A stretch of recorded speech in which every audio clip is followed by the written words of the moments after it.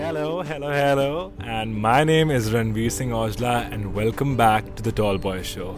This is my third episode, and finally, we are having a video podcast. So, I was really scared of starting this video podcast because I didn't have a nice setup, and my mic looks like really small. But I thought, why not, and why wait for me to start this amazing video podcast? So, here I am, and here is episode 3 for y'all.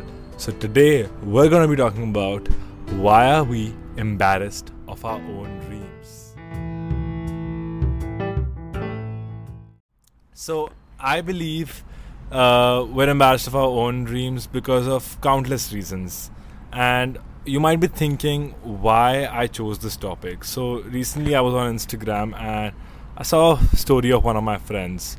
She posted about her own business, and after that she put up a story saying that she was kind of embarrassed of posting about her business in her close friends circle because she had her school friends, her college friends, and she was just scared to share her talent and her business acumen on Instagram because she was quote unquote feeling the fear of being judged by her friends. And this, I feel, is the biggest problem which I myself have faced. And after hearing this, I talked to a few of my other friends who also have such businesses. And at first, I told them, think about the first time you decided, and this even you do, listeners, think about the first time you decided about starting something. It might be your baking page, it might be your dance page, it might be a photography page, any type of page that or business that you want to start. Just think about the first day you had that idea, and then think about what day did you eventually implement that idea. For me, this podcast birthed in my mind around 2 years ago, and I ended up doing it after 2 years. Same for my friends. They thought of the ideas of their pages around 6 months to 1 year, but nobody actually started their idea on that day they thought about it. And why is that? Judgment. And judgment not even from random strangers. Normal people would think that you're scared of being judged by a person you don't know because what will they think of you, and they have no personal connection to you.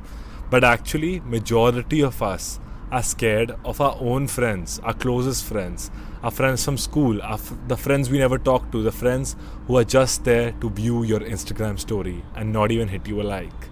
Why are we so scared of them? I think this has to stop. And I know it's a very easy thing to say because I myself did fall prey to it. But I think what we can do is come up with a plan. That the only reason we're not starting is judgment and hate, which in a sense we will anyway get. If you don't end up doing the project and you go up in a mediocre job and you fail at that job because your true heart lies in your passion, you're going to have a sucky job, you're going to have a sucky pay and a sucky life. And your friends, those so-called Instagram friends, are still going to judge you. They're still going to make fun of you. And at the end, where are you? At the same platform without even having tried.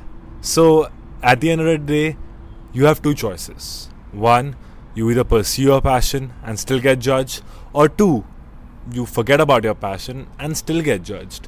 So what I've learned is the world that we live in, which is of the social media world, you're going to get judged regardless, whether it be from your best friend, your family, that random friend you had in 6th grade. Get ready for judgment. But what you can do is forget about the negative comments. And I know it's very easy to stay at first that forget about the negative comments when the positive ones aren't there too. But trust me, wait, and the positive ones will come too. Like, I was really scared of starting this podcast because I know a lot of people might think it's cringy and making reels is cringy. Well, fuck those haters. If people think making reels is cringy, it's because they can't do it themselves. People think you dancing is girly, they can't do it themselves.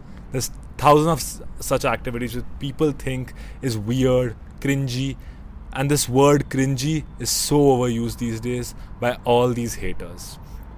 And what are the job of these haters? Just to go out there and shit on everyone. Actually, one of my mentors, Gary Vee, he said a brilliant thing about haters. He said that how low and how pathetic does someone have to be to remove a part of their day to go out there and bring someone down and shit on them. Like, they have to be in a really bad place in their lives. And trust me, I've had my share of haters. I've had haters since 6th grade, 7th grade probably, from as basic as maybe dancing to maybe as creative as this.